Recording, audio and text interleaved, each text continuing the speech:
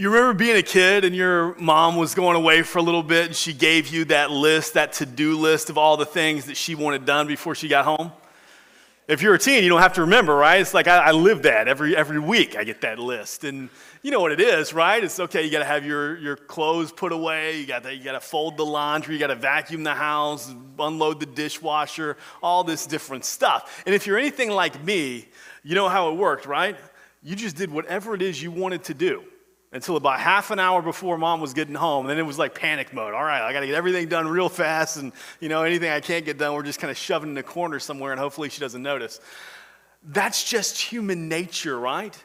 That's just how a lot of us operate, is we want all the time we have for ourselves. And Jesus, he knows this about us. So as we consider or continue our study through Mark's gospel and just our Empowered series, Jesus, he knows that his time on earth is getting very, very short. Less than a week away, he's going to be crucified. And so he also knows that, hey, he's exiting planet Earth, and he's going to give his disciples and now us some instructions for how they should live when he's not physically present on earth anymore. But Jesus, he understands human nature, that if he were just to give us a timeline and say, all right, on this date, I'm coming back, well, how would we all live? Well, most of us, we'd live for ourselves, and then maybe a couple days before Jesus showed up again, well, then we try to get our lives in order, right, so that he'd be pleased with how we live. So he doesn't do that. He doesn't give us the dates. Well, let's check out and see exactly what he does give us in Mark chapter 13. This is by far the most difficult chapter in Mark's gospel. Let's go ahead and we'll tackle it, all 37 verses. John Mark writes, "And as Jesus came out of the temple, one of his disciples said to him, 'Look, teacher, what wonderful stones and what wonderful buildings.' And Jesus said to him, 'Do you see these great buildings? There will not be there left here one stone upon another that will not be thrown down.' And as he sat on the Mount of Olives opposite the temple, Peter and James and John and Andrew asked him privately, 'Tell us, when will these things be? And what will be the sign when all these things are about to be accomplished?' And Jesus began to say to them, 'See that no one leads you astray. Many will come in my name saying, I am he, and they will lead many astray. And when you hear of wars and rumors of wars, do not be alarmed. This must take place. But the end is not yet. For nation will rise against nation, and kingdom against kingdom. There will be earthquakes in various places. There will be famines. These are but the beginnings of the birth pains. But be on your guard, for they will deliver you over to councils, and you will be beaten in synagogues, and you will stand before governors and kings for my sake to bear witness before them. And the gospel must first be proclaimed to all nations. And when they bring you to trial and deliver you over, do not be anxious beforehand what you are to say, but say whatever is given to you in that hour. For it is not you who speak, but the Holy Spirit. And brother will deliver brother over to death, and if the father, his child, and children will rise up against parents and have them put to death, and you will be hated by all for my name's sake. But the one who endures to the end will be saved.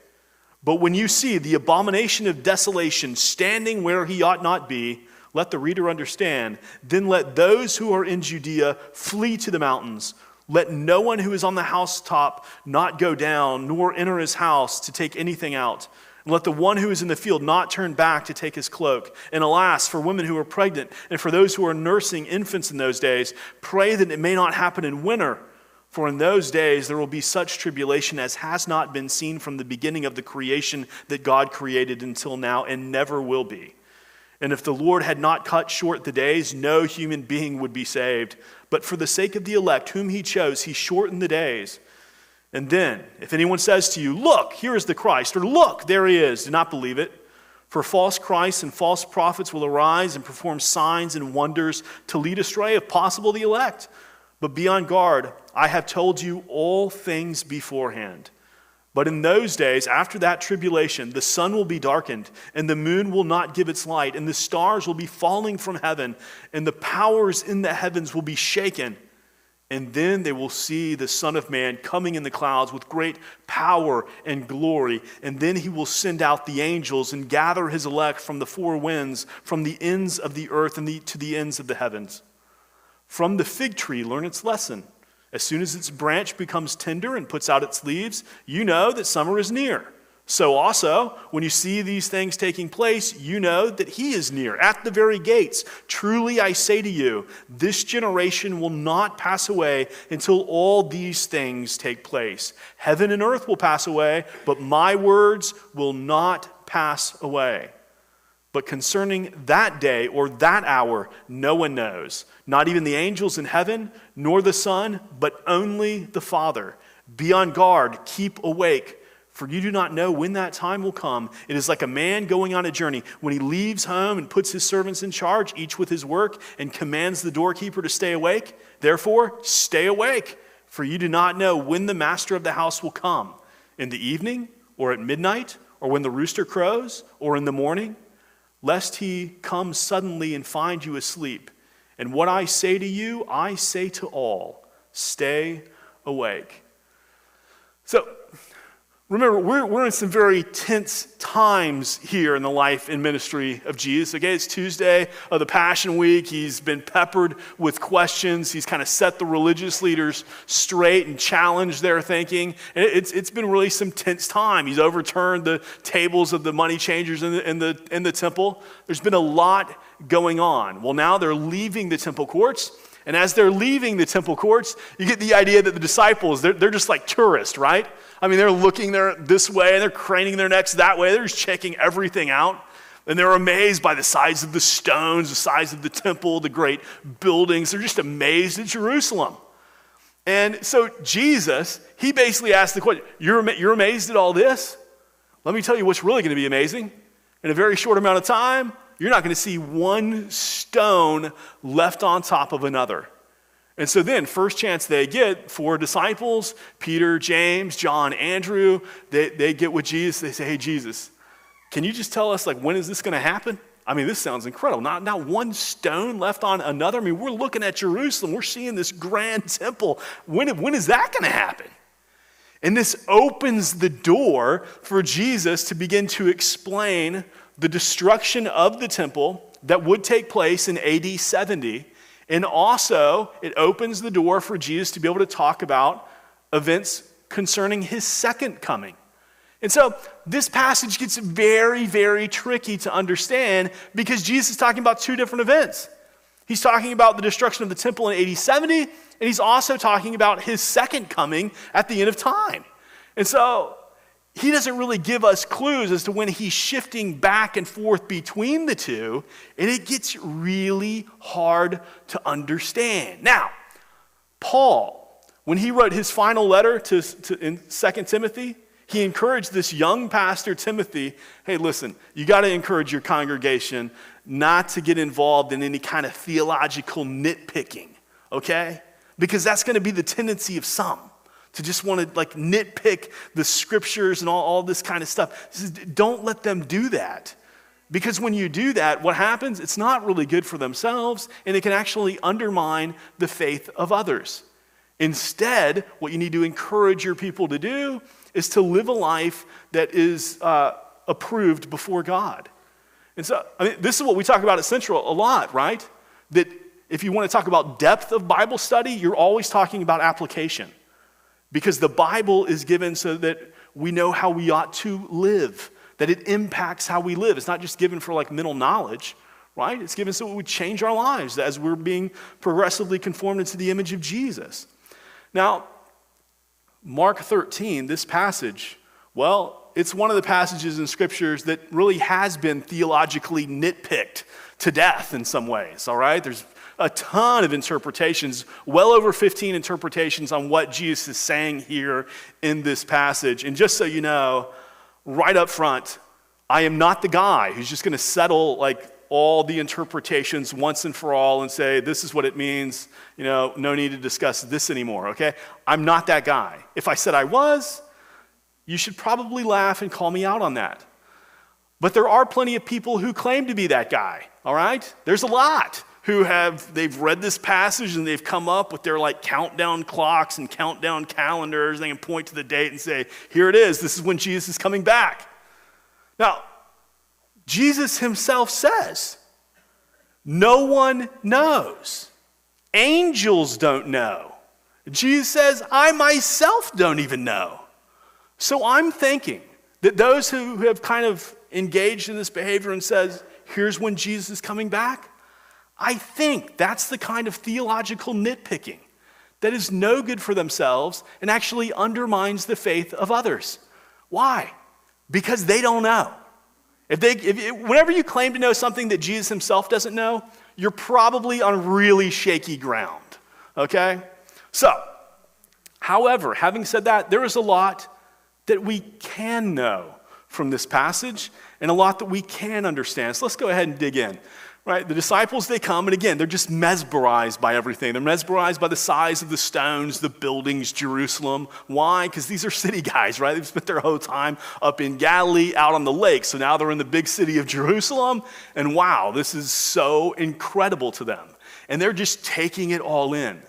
But if you were with us last week, Jesus, he kind of takes the disciples, and they're probably looking this way at everything going on in the temple, and he just focuses their attention to this poor widow who's giving just 1 penny. 2 coins equals 1 penny. And he's telling his disciples, look, this is what real faith looks like. This is it. This is what living looks like. This is what faith looks like. This is what you need to be looking to. Why? Because they're impressed with who's ever like making the coffers really cling and all this and the noise of it all. And these people come in with their fancy robes and give all this. He's saying, no.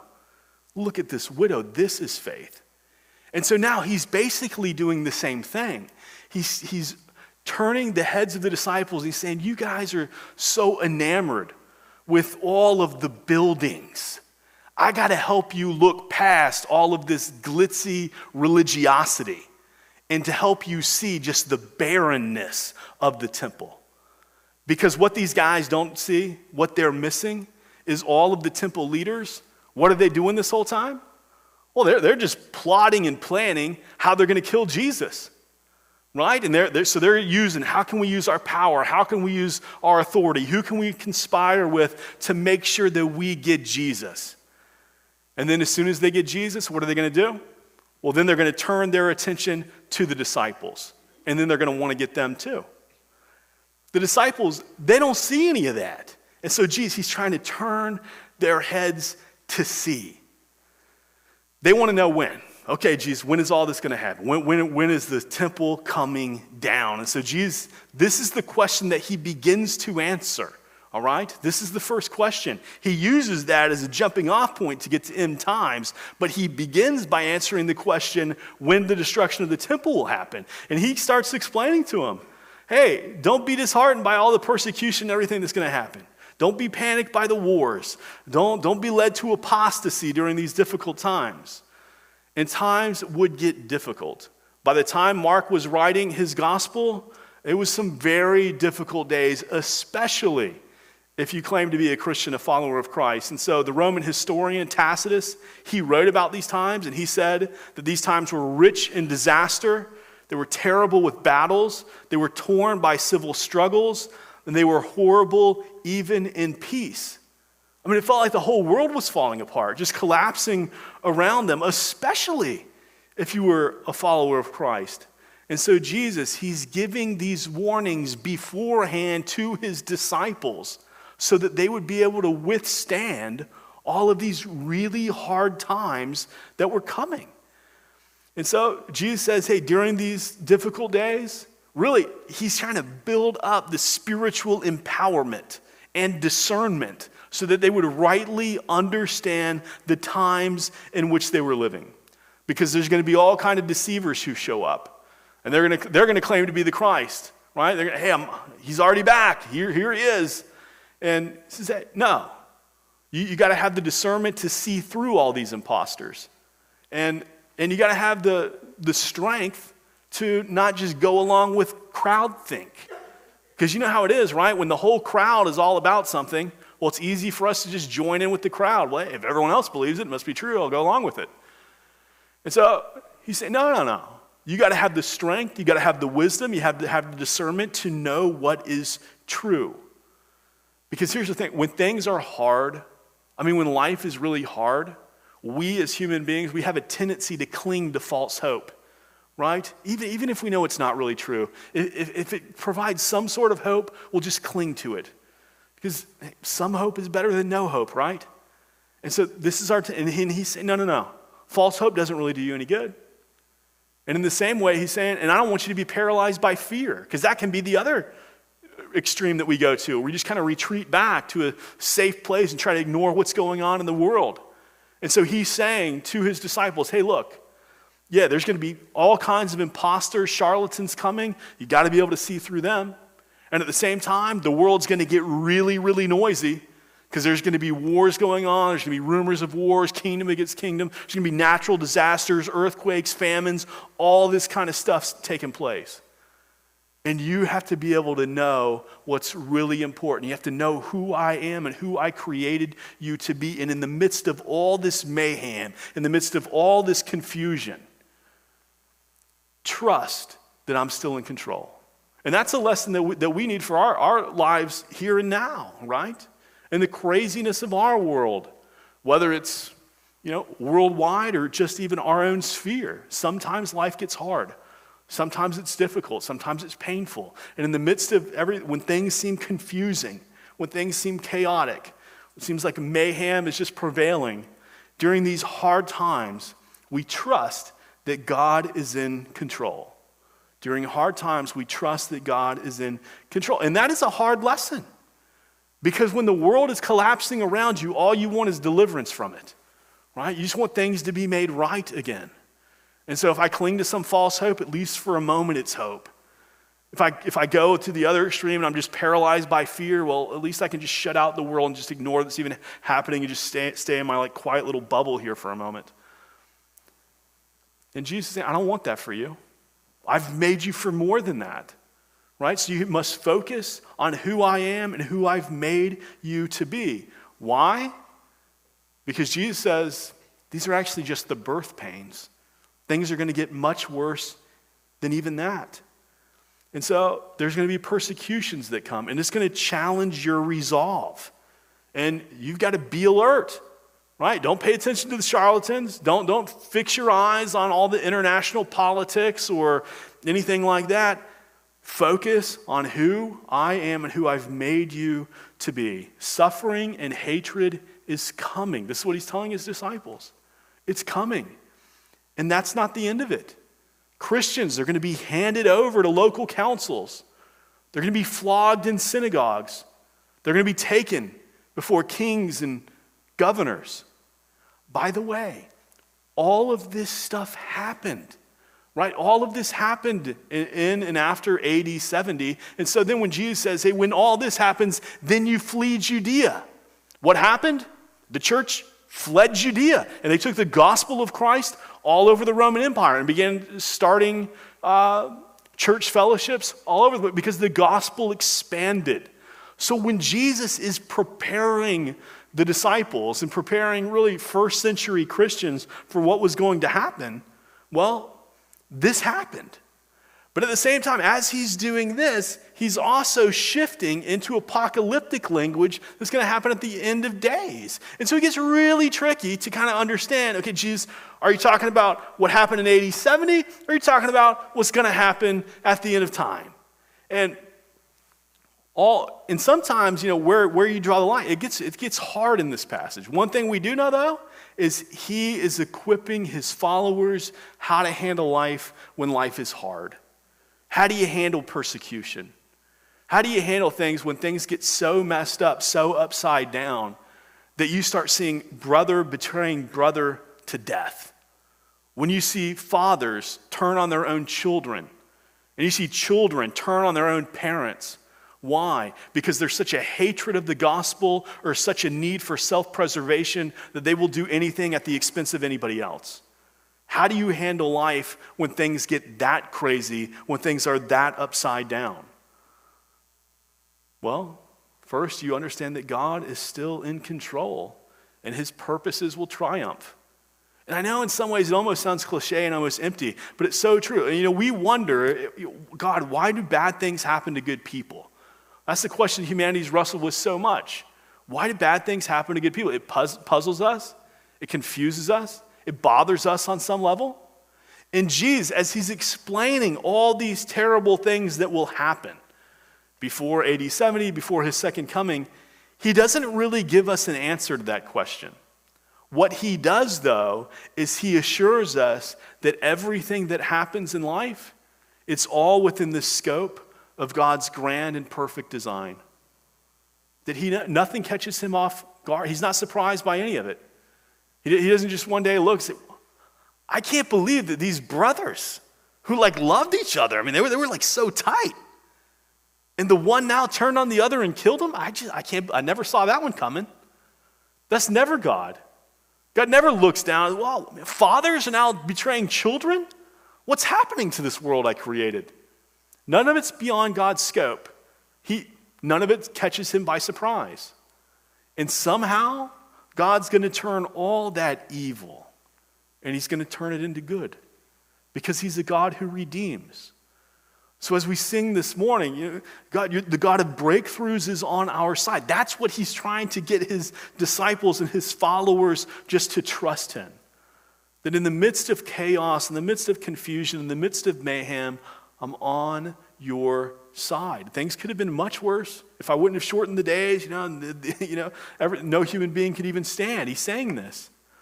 So Jesus, he's cautioning his disciples and now us to not spend so much of our time and our attention just speculating on when things will happen, but instead focusing on our attention on what we are to do in the meantime, who we are to be, how we're to live out the identity that he's made us. So, this is so important because even in the first century, Christians then thought that Jesus' second coming would happen in their lifetime. So much so, things became heated. There was debates going on. And Paul, he has to actually write to the church in Thessalonica. And he says, hey, don't be unsettled by any of this. You're becoming alarmed by prophecy. Let's just calm down here. Jesus, he's doing the same. He's preparing his people beforehand. He's warning about the destruction of the temple. And that is unsettling, right? Especially if you're a first century Jew who just became a Christian and you're hearing about the destruction of the temple. Because the temple was the place that symbolized God's presence with his people. It was the place that symbolized God's power to rule and to reign. It was the place that symbolized his blessing over his people. All these things. And he's saying this is going to be torn apart, not one stone left on another. Why? What's Jesus doing? Well, he's turning the attention, the mind's attention, the heart's affection away from a temple, a building, to himself. Why? Because it doesn't matter how big your walls are. It doesn't matter how big the stones are, how grand the buildings are. He's not coming to say buildings, right? We understand that we are the church, right? You and me, this building is not the church. When end times come, the building is reduced to rubble, all right? Whenever we worship a building, we've put our trust in the wrong thing. We're honoring the wrong thing because Jesus is who we honor. He's who we live for. And so he's turning the heads of the disciples and now our head away from the walls and the fortifications and the weapons, because if God is not on your side, it doesn't matter how great your building is. None of that matters. And it's a reminder for us that we look to Jesus Christ, that he is our rock. He is our fortress. He is our sustainer, our redeemer. And so he deserves all of our mind's attention and all of our heart's affection. That's actually just what he had said and we looked at last week, right? What commandment's the greatest? This is the greatest commandment, that you love me with all you've got, with all your heart, with all your mind, with all your soul, with all your strength. We give all of our mind's attention and all of our heart's affection to Jesus. And that's so important because when things get bad, it's easy for our mind's attention to go this way, our heart's affection to just go other places. And when we read about how bad things are going to get, it's terrifyingly bad when you see this. But when our focus is on Jesus, it enables us to endure any affliction. And the afflictions will be brutal. Jesus, he paints the picture that we've already talked about, and he paints this time when the sun's going to be dark and the moon will not give its light. The stars will be falling. The powers of heaven will be shaking. And he's weaving together passages from Isaiah and passages from Joel. And he's putting this together. And what I think he's doing here is just showing creation not collapsing, but in this state where it's almost bowing before the overwhelming might of the Lord of hosts when he steps back into his world to enact judgment and at the same time secure salvation. And by the way, based on the text, I don't see this as like all these warning signs, okay, and then we're getting ready, and then Jesus coming. I see it all as like at the same time, right? Boom, here's creation bowing before the Creator, and much like when Jesus was crucified and everything goes dark, here's the same thing. Jesus is stepping back into creation as she herself, what God has created, bows before the return of her Creator.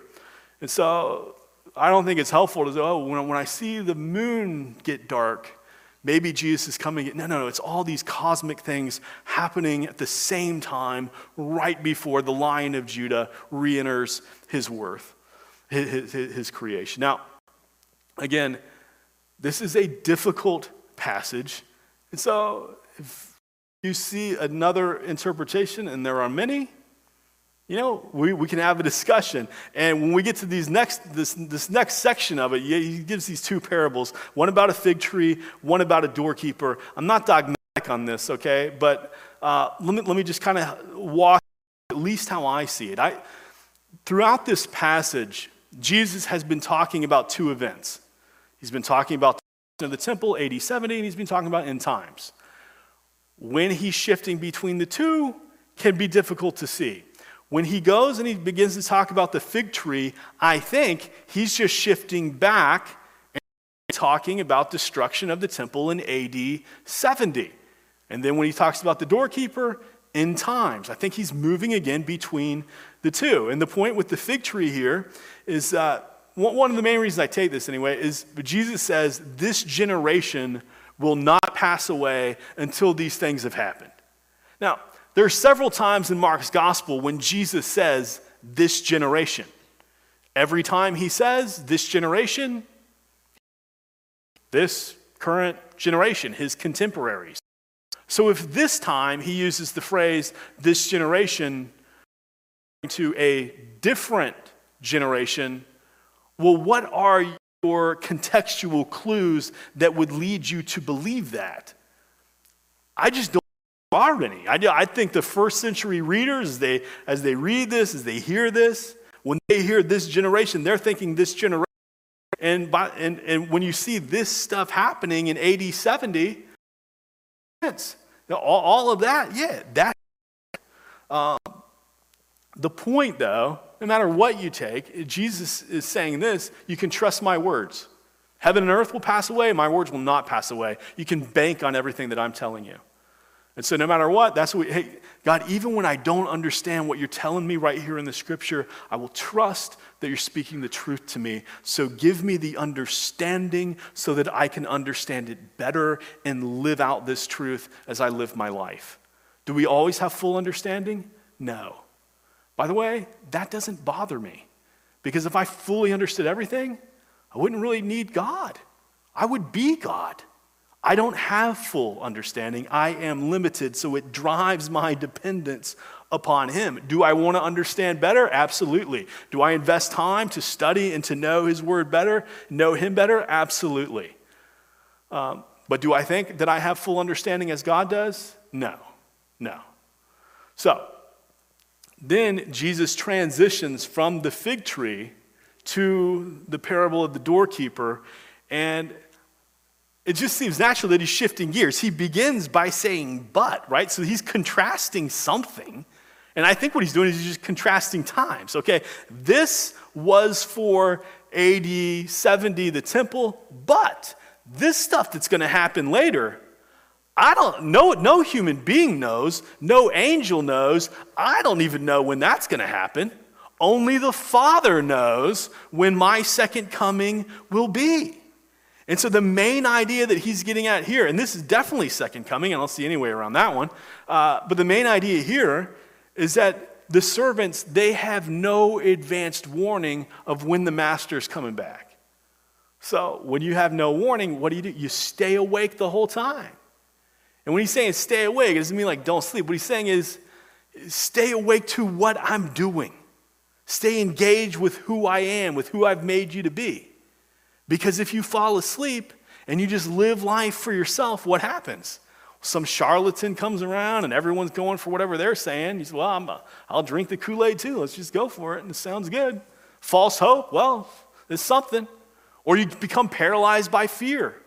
Man, the world is spinning out of control. It's so chaotic. Everything they're saying seems upside down. I don't know what to do. I just want to kind of recluse back into my home and just safeguard me and my family so that we're not perverted by all this nonsense. And so we're paralyzed by fear. And just no, stay awake so that you know who I am and who I've made you to be. Because it raises this question, what kind of servant would you be? If the master hired you for a job and your boss the whole time, he's just going to kind of look over your shoulder and make sure you stay faithful to the task. Nobody would hire somebody like that, would you? I mean, if you own a business, is that who you want to hire?